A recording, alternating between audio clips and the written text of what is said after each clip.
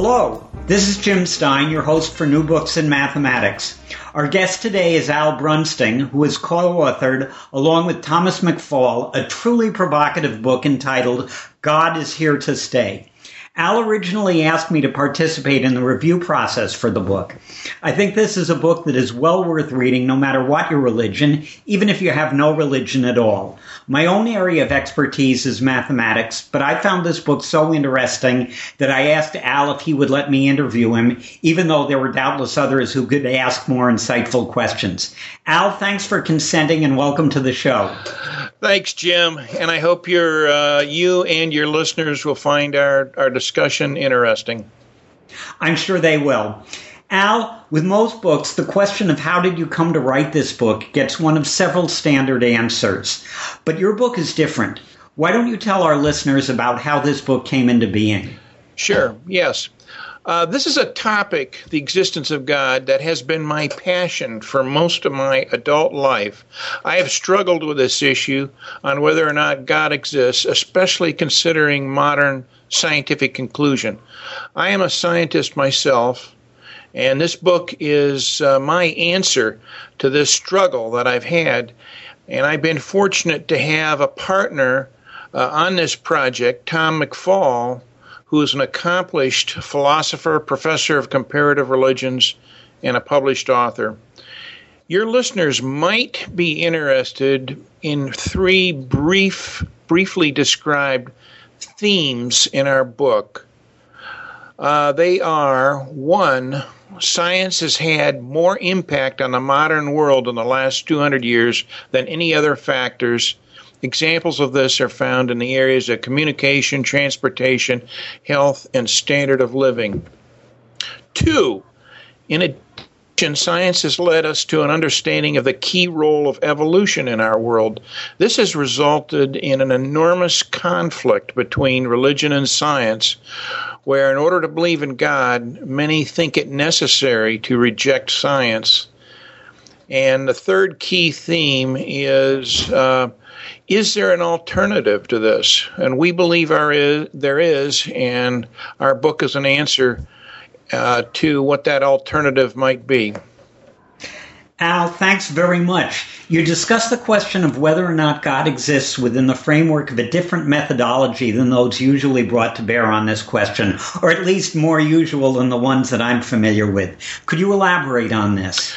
Yes.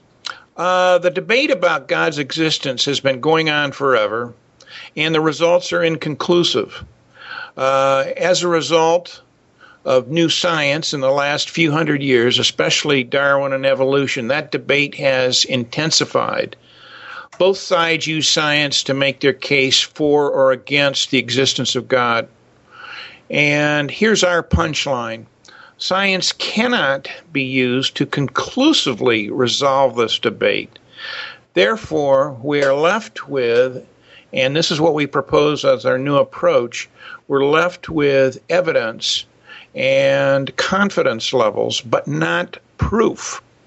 So, Jim, you're a mathematician, and you know that the three angles inside a triangle always add up to 180 degrees, plus or minus zero, all the time, forever. And that's kind of like the proof we're thinking of here. Confidence, evidence and confidence is more like being on a jury and being asked to consider circumstantial evidence.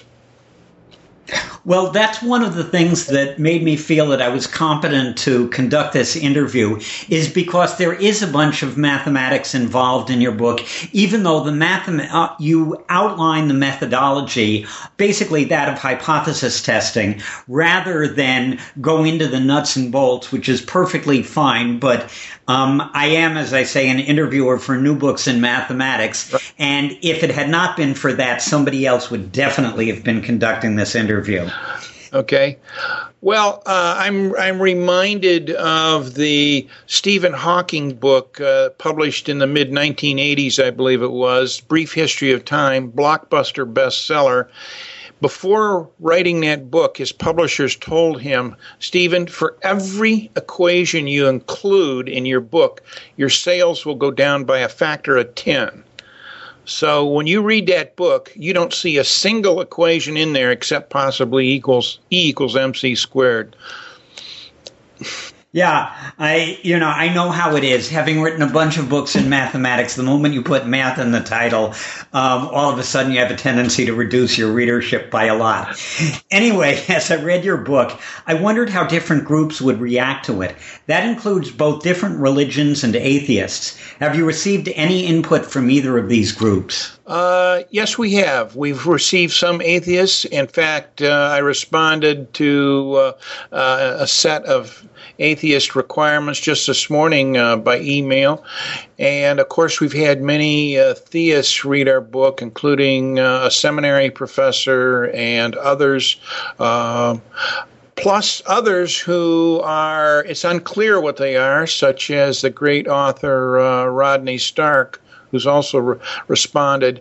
All of these people generally seem to are very supportive of our book, much more supportive than what I expected, which is, of course, is very gratifying. Yeah, something like support is always welcome whenever you're writing something that has a possibility of being controversial. I wouldn't know because none of the stuff I ever write is controversial. Anyway, the title of your book obviously expresses the conclusion at which you arrived. Since you adopted a scientific methodology for this investigation, let me ask you this. If this were the test of a new drug or a hypothesis in a social science experiment, would the hypothesis that God is here to stay be accepted or rejected? That is a great question. And my answer is that all experimental results have associated uncertainties. No results have zero uncertainty. Our book is the only one in the science religion genre that we know of that gives our readers our specific conclusions in terms of numbers and associated uncertainties. So we do that with numbers, of course. Acceptance or rejection. Going back to your question about acceptance of a new drug in relation to our book here, acceptance or rejection of a conclusion partially depends on the amount of uncertainty the principal investigator is willing to accept.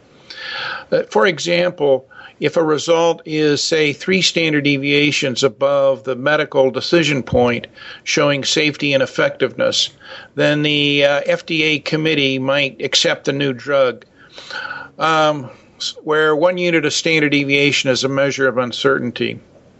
In our book, I would say our final result is about 1.5 standard deviations above the theological decision point in favor of God's existence, as the title indicates.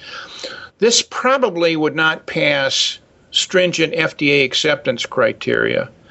Also, our result is based on subjective conclusions of the evidence and not the quantitative results, for example, that come from a double-blind experiment.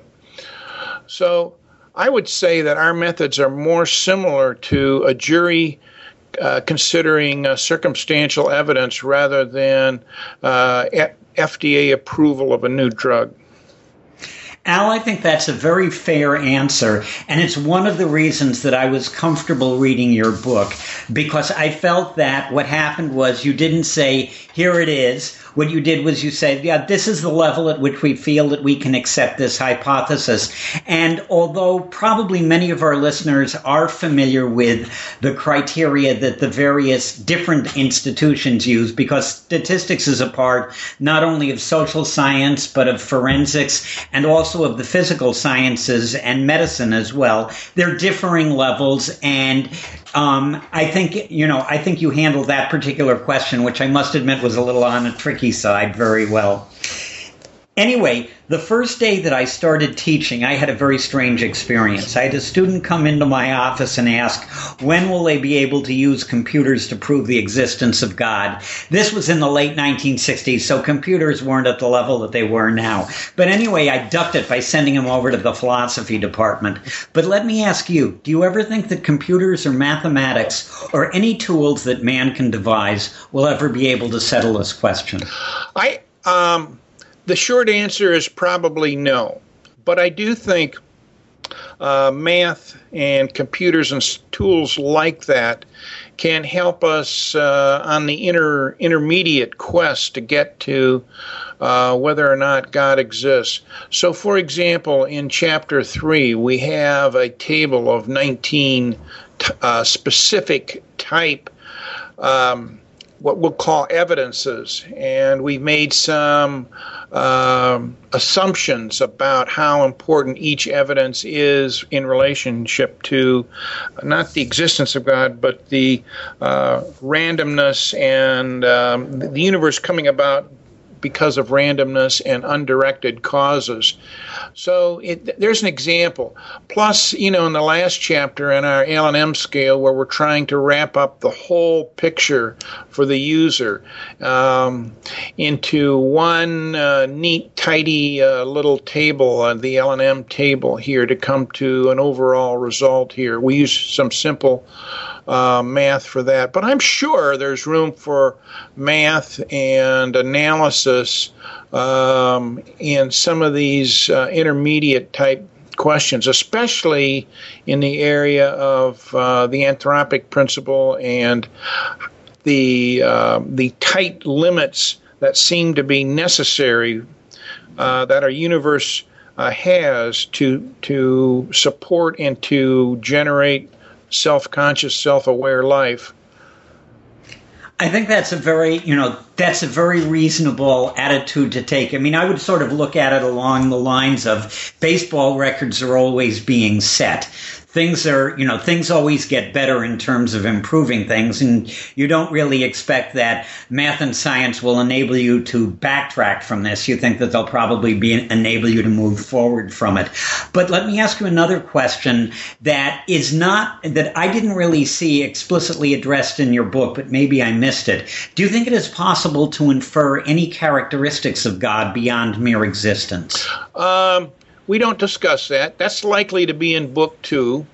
Our book is not about the characteristics of God, but about establishing the confidence levels based on scientific evidence, including the fuzz in the data. So we see that as a basis. You need to get started somewhere. So if you can have a higher confidence level that God exists, then that will help you and motivate you possibly to look more carefully at the characteristics that God might have beyond just existence. The other thing I would point out is our humble book, is just 200 pages here. If we included the characteristics of God and as seen by the world's great major religions, we'd probably wind up with a 12-volume set of 800 pages per volume. Yeah, it reminds me, I have another review to do of another book shortly, and the author said much the same thing, that he started out with one game plan and was forced to abridge it somewhat. Anyway, let's get to some of the specifics in your book. In the first chapter, you present several classic arguments for the existence of God. These arguments are cosmological, teleological, ontological, and moral. Do you suppose you could discuss each of these arguments a little for the benefit of our listeners? Yes. Proponents and opponents have used these four arguments to support their positions on the existence or non-existence of God. And there are other arguments, too, not just these four. But what Tom McFall, my co-author, has done is he's identified the four most important arguments people have used for the existence of God, and he's summarized them in a really fair-minded way. The cosmological argument is about cause and effect. For every effect, there has to be a cause. So if you go far enough back in the food chain of cause and effects, you have to start somewhere. So the assumption is that starting point is God. I might add that for each of these four proofs, or seemingly proofs, Tom gives a nice, succinct counter-argument for why they don't really work. The teleological argument refers to every effect as having a purpose. And the classic example of that was if you find a watch while on a hike, you assume that the watch itself has a purpose and didn't come into being by random effects. The third one is the moral argument, which concludes that the Creator has instilled in every one of us a natural morality. And the fourth one is ontological argument, which says that God is the most perfect being that one can conceive. And we conclude that none of these arguments have been successfully used to prove God's existence beyond a doubt. Clearly, in our opinion, you need something more. I think you summarized those arguments very well, and I was thinking back to some of the courses that I took in college and high school when they examined some of the arguments. In particular, I remember the first cause argument that I read in St. Thomas Aquinas's Summa Theologica, and I think I wrote a paper on it, but that was about 60 years ago. But since then, one of the possible arguments against God as the creator is simply to assume that the universe has always been there. After all, you can see the universe. You can't see God. So would you care to address that argument? Yes. The universe has always been there. Depends on our perception of time. And, of course, we're just dealing with just inconceivably long lengths of time here. In the 1960s, Fred Hoyle, who was an opinion-leading astronomer at that time, advocated that the steady-state universe was always as we now see it. Nothing changes from, say, 100 billion years in the past, extrapolating out to 100 billion years in the future.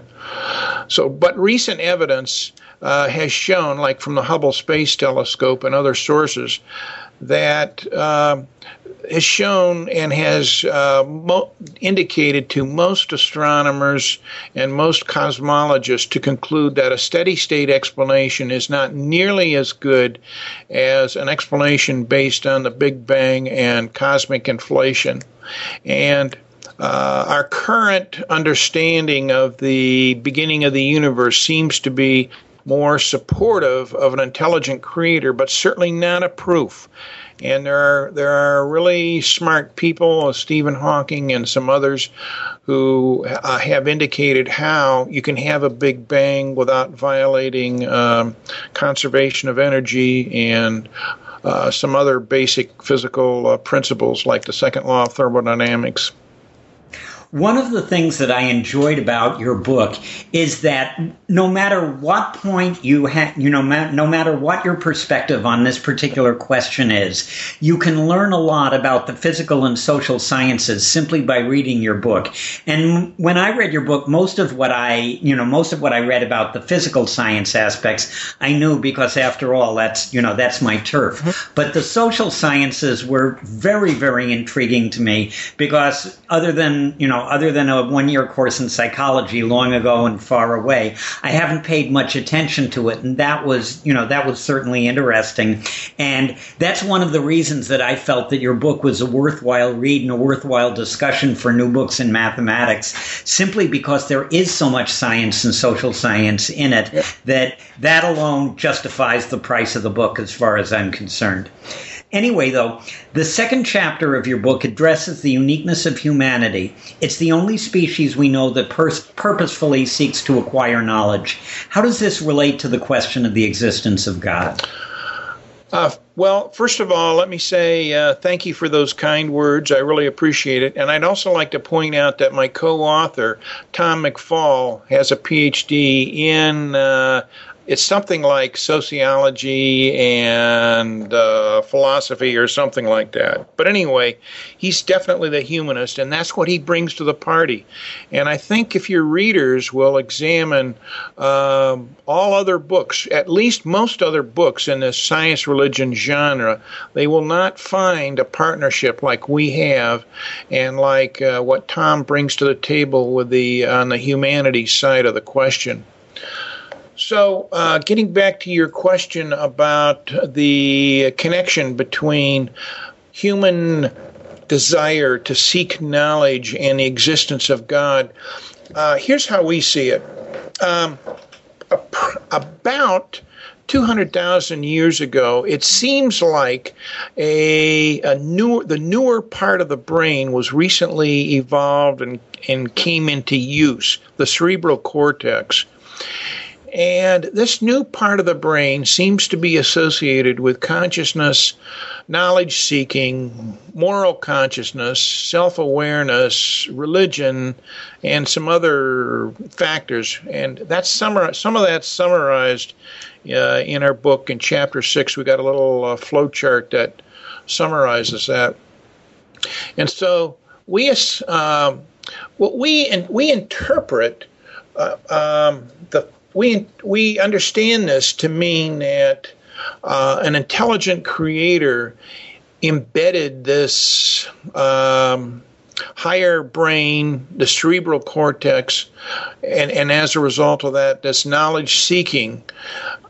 But we also recognize that that's really soft information, and you certainly can't build a proof on that. But so we assign a larger uncertainty for the existence of God in our final chapter, Chapter 8, due to our knowledge-seeking tendencies compared to other areas in the book. I'm reminded of this business about seeking knowledge is I'm reminded of a world map I saw in the National Geographic magazine about 6 months ago. It showed our current understanding of how humankind populated the entire globe. And certainly much of that exploration was due to survival and naturalistic motivations, no doubt about that. But my suspicion is that some of that exploration was due to a curiosity. What's over that next hill? What's across that nearby body of water? What's beyond that next desert? But I think that curiosity is at least in part driven by the higher brain, which was guided into being by an intelligent creator. I think it's fair that you put a lower degree of certainty on this because it's not a weak point in your argument, but when there's more uncertainty, obviously the less sure you can be of your conclusion. Anyway, one of the things that you discussed in that last remark of yours dealt with evolution, and evolution has always been a contentious issue for religions the moment it first arose. Where does your book stand on the theory of evolution, and does evolution present a problem for those who believe in God as creator? I think evolution does present a problem for some people who believe in God as creator. I think, generally speaking, for the fundamentalist Christians, and for the biblical literalists would be two examples of where it does create a problem. So, I mean, if you are a biblical literalist and you obviously take the story of Genesis seriously as scientific, testable fact, you wind up with a young earth and you wind up with other conclusions that clearly are not consistent with our modern understanding of the Earth, how it developed. The Earth formed about 4.5 billion years ago, not 10,000 years ago, and other factors there. But if you're willing to move away somewhat from that position and entertain the concept, the conclusions that science really is, modern science does, for the most part, probably has valid conclusions and offer valid explanations for how it came into existence, particularly for those evidences that are taken from different fields but are still internally consistent with each other, and which is, of course, what we recommend. And if you're willing to do that, then we see no problem with evolution and the existence of God. For some, there is a problem, but we don't see it. We don't see a problem. By the way, we sense that there's a kind of polarization going on in our culture today, where we have the new atheists and agnostics supporting an entirely naturalistic explanation of our world and universe. And we have biblical literalists and fundamentalists and evangelicals and others who are kind of coming to the conclusion that if you believe in God, then you have to reject science. And of course, the other side is saying if we accept science, then we're going to have to reject God. And so our book offers a sort of compatibility so that both sides can have a kind of compatibility to that issue. I must admit, one of the things that I find appealing is the fact that your book does stress that compatibility, because one of the difficulties that I see in society today, and believe me, I'm not a observer of society, but it's obviously a lot more polarized than it has been in the past, not just on the issue of science and religion, but it's on the issues of politics, stuff like this. And It seems to me that we used to be a lot more civil as society. And in that sense, science and religion have sometimes been viewed as antagonistic. But for a long period of time, most of the leading scientists were religious, and many of them still are. And of course, I think there's probably more non-religious scientists today than there were in the past, but that's simply because there are more non-religious people today than there were. Do you believe that science has heretofore been reluctant to tackle questions such as your book addresses, either because the scientists themselves were religious or because there was some sort of onus against tackling this question? It's hard to say, but my suspicion is that getting such a message out that there is this compatibility area, that's hard. That's hard to do. I mean, as you know, Jim, getting a book published is not a trivial matter by any means. And then once you get it published, encouraging people to read it that you think it would be meaningful for, that's hard to do. Now, if you're Hillary Clinton writing about almost anything, then it's going to be easy. You've already got a name recognition and so forth. Also, it's pretty much well understood that in the publishing business, people are not reading as much now, and the people that are reading like to read electronically as well as ink on paper. So I'm sure that many scientists know that, and maybe some of them have concluded that that's too high of a hill to climb, and I'd just rather do other things. Fair enough. Getting back to some of the topics you discuss in your book, at some stage life appeared. Do you believe that the transition from non-life to life is evidence for the existence of God, or does it simply happen given the right conditions, or is there some sort of middle ground you might adopt here? I would adopt a middle ground, but of course no one really knows the answer to that. Life first appeared on our planet 3.85 billion years ago, and it seems like as soon as the Earth was ready for life, it had cooled off enough, and the atmosphere had settled down enough, and there was less bombardment from the other places in the solar system, and less sterilizing events on the planet. As soon as that settled down, and as soon as Earth was ready for life, that seems to be when life started. But I would say that we see, in surveying that whole landscape of evidences about when life got started here, I would say, and this is a subjective conclusion, certainly. I would claim it's probably impossible to put a number on this, but I would say that we see more uncertainty for randomness and less uncertainty for an intelligent designer here. And when we can combine this consideration with other evidences and their uncertainties, throughout the rest of the book, we arrive at an overall conclusion that God probably exists. But right now, my understanding is right now there are 7 kind of prevailing hypotheses for how life got started here, but none of them have enjoyed a widespread acceptance, which isn't surprising because if you go back 3.85 billion years ago, there's an extremely high uncertainty of what the conditions were like on Earth. It's not only what the conditions were like, but the variability in the conditions. So, I mean, if there was a little transformation from non-life to life at a certain spot, it might just have happened to be in just exactly the right spot on that inhospitable planet.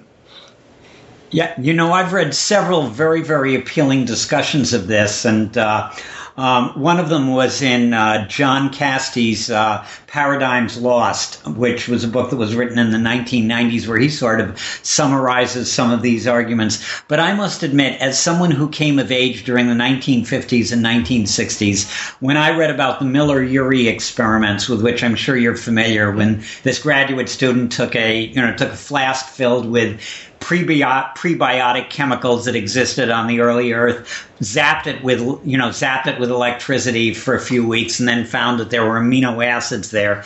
To me, that swung the balance to, yeah, it's probably going to happen. But I never thought that the fact that life could happen given the right circumstances, to me, I never thought that invalidated a problem with God as a creator. But let's discuss another aspect of life, which is perhaps unique to human beings, and the idea that before there was consciousness, there was life. Do you think life inevitably leads to consciousness, and can this be seen as evidence for the existence of God? My personal speculation is that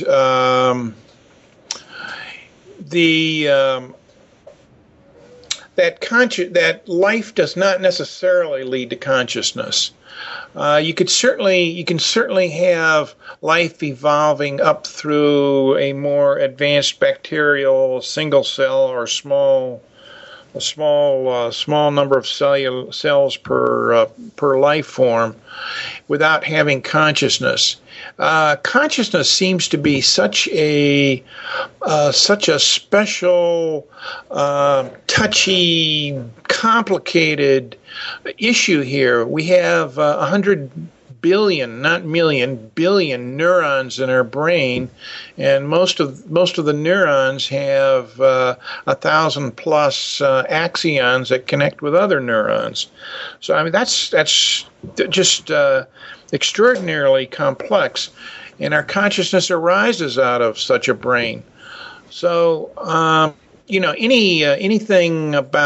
anything you say about consciousness, I would say it would be speculative. So I just would conclude that consciousness is a really special state, and it wouldn't surprise me if self-aware consciousness is only found on the Earth, but of course I have no proof of that. That's just a speculation on my part. Well, I must admit that does lead to the next question that I was going to ask, and I think you've answered it. But nonetheless, I'll ask it anyway, because it's always been a subject that's been not only of fascination to me, but everybody who has ever watched or ever read science fiction. Yeah. Do you think life exists elsewhere in the universe? And if life exists elsewhere in the universe, do you think consciousness exists elsewhere in the universe? Right. So my personal speculation, as I said, is that there is life elsewhere in the universe, but probably not consciousness. And I have a quote from Enrico Fermi, who's the famous physicist and key player in the Manhattan Project. He's quoted as saying something like this: "If there is intelligent extraterrestrial life, where is it? ?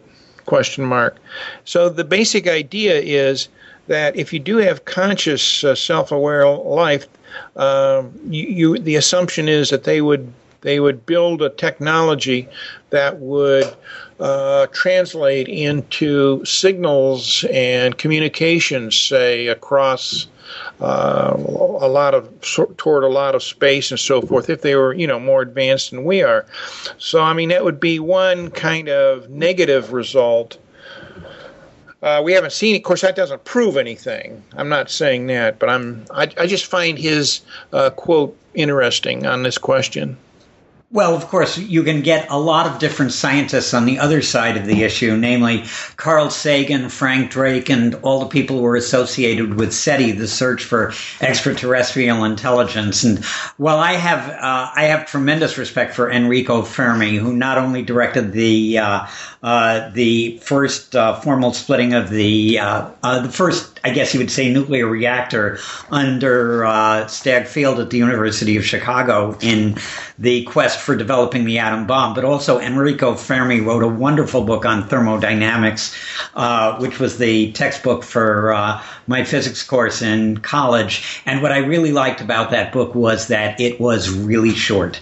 It's possible to say really good stuff about really important things without taking up a whole lot of time. Right. And that's part of the appeal of your book. Sometimes I get, as you talk, sometimes there are really lengthy volumes on practically everything. But your book, it has a whole lot of chapters, a whole lot of information, and it doesn't weigh much more than a few ounces. We love it. Thank you. Anyway, okay, let's talk about purpose, which I can't remember whether this was teleology or ontology, but I suspect it's teleology because I think ontology exists in biology, and biology doesn't talk much about purpose. But anyway, does the question of the existence of God bear a relation to the question of whether either life or consciousness has a purpose? Yes, I would say yes. We contend, that is, Tom and I contend, that God's existence is related to a purpose for life and consciousness. Otherwise, we conclude without purpose, there's only meaninglessness for life and consciousness. And personally, I find as one of my struggles I've had before getting into this project here was meaninglessness. It was impossible for me to accept meaninglessness. There has to be a purpose out there, and there's no proof of that. There's no scientific backup for that. God is needed, and what I claim is God is needed if meaninglessness is unacceptable, which for me it is, and God is the only alternative then to meaninglessness or a being like God, an intelligent creator, a divine designer. Okay, I appreciate your saying that, and I also appreciate your saying that that's your subjective point of view. My feeling is that I'm not sure that this is actually fundamental to the question of the existence of God, but I did want to ask it because lots of different societies, and indeed even computer programs studying Prisoner's Dilemma, have come up with sort of the idea that there's a purpose and that purpose has something to do with morality. And that gets us to what I would consider to be some of the final questions that I want to ask you, because they deal with, so far what we've dealt with in this conversation is mostly the scientific, or at least what I would think of as the physical scientific aspect of some of the questions. So let me bring you to some discussion of what I would say are social science, religion, philosophy questions. And one of your chapters states that the brain is structured for spiritual experiences. Again, this might be subjective, but what would you classify as spiritual experiences? Do you think evolution has been guided so that this is the case, or did it just happen? Tom and I understand spiritual experiences to be enhanced sensitivity to a reality beyond the material world, a reality beyond matter. And yes, we would contend that the capacity to experience this reality results from the development of the higher brain, which we interpret as guided by God. So, but then, of course, you have to also then think about, well, there are people that seem to be especially sensitive spiritual experiences and feelings and so forth. Unfortunately, I'm not one of them, which is translated in this lifelong struggle I've had. And so, for those that aren't especially well developed in that area, we probably have to fall back more on a kind of evidence approach, like we're taking in this book. Our book is not based on feeling or religious sensitivities, but as much as possible on the scientific and social evidences that we see here.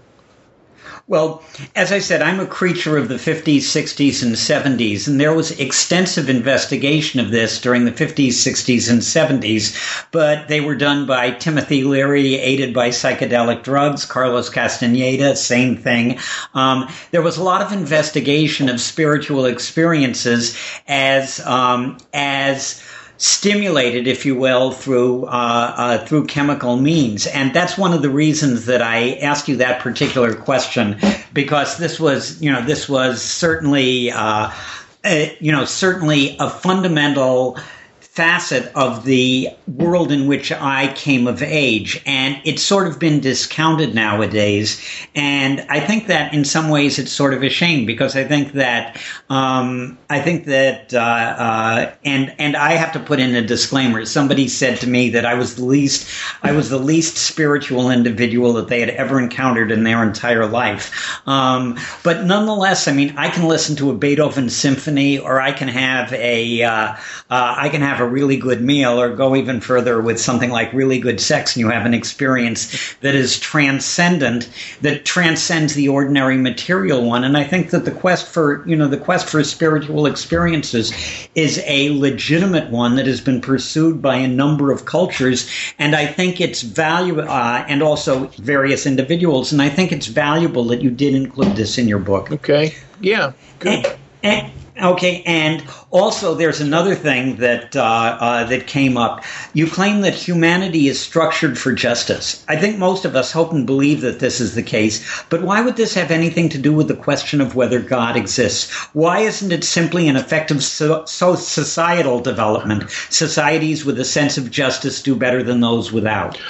Well, it probably does have something to do with societal development. And there probably is a naturalistic explanation for this, component explanation for this. Over and above that, so we're not discounting that, but I would say over and above that, our sense of justice is related to, at least in part, related to the development of the higher brain. And this development of the higher brain is really key for a number of our chapters here, especially the ones on justice, morality, and knowledge, which happen to be exactly the chapters that Tom wrote, by the way. Well, I'm interviewing you, not him. No. Sure. I just give you a little piece of inside information there. So the capacity for being fair, which is our sense of justice, we see as part of God's design for self-aware life. And we don't see that as being particularly inconsistent with societal development. Okay. I'm sorry, did you wish to continue? Well, I think I just had another thought there, too, that societal development, which is more of a naturalistic explanation, and more leads to a focus on survival advantages, too. So in our overall desire to achieve compatibility between a naturalistic explanation and God exists explanation, this is consistent with that. Yes, I think, I can understand where you're coming from there. And once again, I mean, maybe this is injecting some of my own points of view in it. But I think that the fact that that there are societies, and also I think I may have mentioned that there's a situation involving prisoner's dilemma, which I studied somewhat 20 years ago. And prisoner's dilemma is a very complex question about how people should react with various rewards. And the computer program that, and this is, as I say, from 20 years ago, that played Prisoner's Dilemma best was a program called Tit for Tat. And Tit for Tat basically was structured along the lines of do unto others as you would have others do unto you. It was a computer program which basically fulfilled that. And it's sort of interesting to me from, I guess you would say, the naturalistic standpoint rather than the social science standpoint, that a computer program that worked along these lines just worked best in a situation in which justice was involved. And so I probably myself subjectively come down on the other side, but I'm very well aware that these are subjective issues and possibly, they may never be resolved, and that's part of the fun. Mathematics has fun in two instances, when the problems are resolved and when they're not.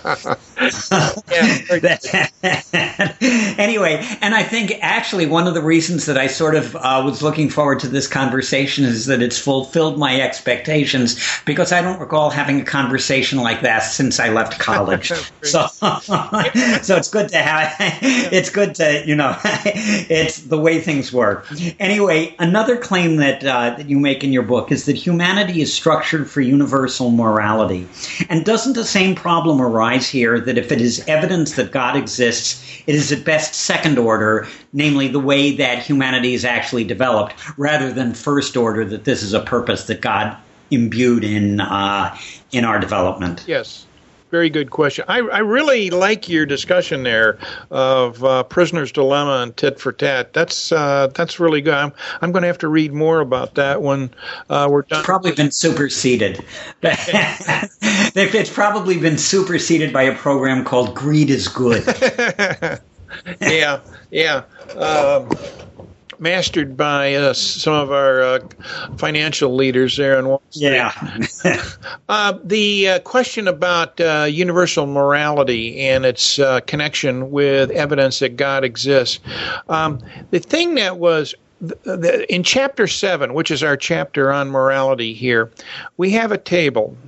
And we have, if your listeners eventually want to look at this, it's table 11. But basically, that table shows a statement of the golden rule and the silver rule. The silver rule is don't do unto others as they would, that you don't want them to do unto you. Golden rule is do unto others as you'd like to have them do unto you.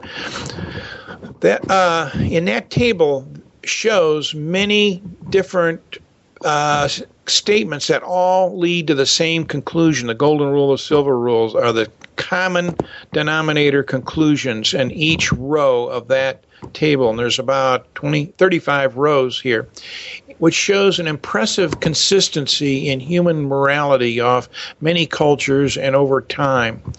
And we make the case there in Chapter 7 that human morality is best explained culture to culture and over time with a universal morality, not other kinds of moralities that are depend on the moment and might or no morality at all. So what we conclude is that universal morality and a nice piece of evidence is table 11 there, that's part of God's design for self-aware life. So that's our conclusion on that. And then we assign a weight to that, which you see in our last chapter, Chapter 8.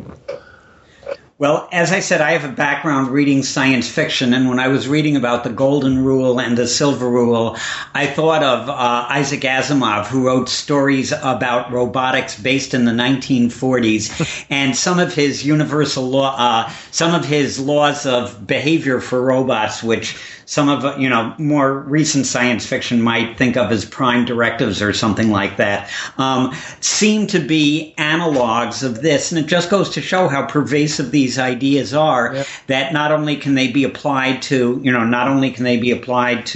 societies, but they can also be applied to such things as robots. And in getting to your last chapter, and you've discussed this, we've sort of had an advanced discussion of this a little. What you have is you have something called the LM scale of confidence level, L being least and M being most. And it involves a number of different criteria. And you look at the various different criteria in your book, and I think, some of them tend to be independent. Some of them are sort of related to each other. I mean, my feeling was that the social science ones sort of flowed into each other in a way that the physical science ones tended to be a little more separate. Anyway, the confidence level for most of them was about 80% or higher, with I think one exception. I think you had one of them down around 65%. Don't you think this would argue for an overall confidence level of more than the 80% that you actually conclude? Well, first of all, yes, I'm sure there's some inner variable dependencies there, and to get an overall result, uncertainty result, you would like to have each of your variables be independent of each other. But we can't do that. I mean, these topics are so subjective. That's why I like to go back to the jury analogy here. If you're in a jury and the prosecutor doesn't have a smoking gun, doesn't have a body, and doesn't have any eyewitnesses, all you got are circumstantial evidences. This is the kind of thing you have to do in a jury hearing. So we recognize that there are some of these inner variable dependencies, but in spite of this, we use a simple average for the total result here. Now, we also want our book to be as objective as possible. We want to avoid circular reasoning. We want to avoid subjective conclusions. We don't want to be accused of injecting our worldview, into the text somehow. We want to be as objective as possible. So if we make a mistake or an estimate, we want to favor randomness and undirected design. We don't want to come across as injecting favoritism for the existence of God. So if we can still do that and inject favoritism for randomness, but still come out with a conclusion that God exists, that strengthens our arguments, which of course we want to do. We used that same approach in Chapter 3 for the 19 evidences for the anthropic principle, which we just mentioned briefly earlier here. The assumptions made in analyzing that table were certainly friendly toward randomness.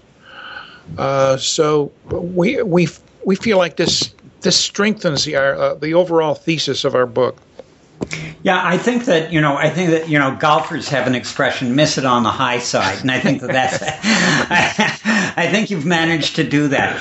Al, I'd like to thank you so much for participating in this interview, and you've sort of alluded to the possibility of a book 2 in the future, but do you have any other projects in which our listeners might be interested? Well, this book was just published in April here, and we're trying to get this message and get the themes of our book out in the public, and which is going to mean speaking engagements. It's going to mean other book reviews and so forth.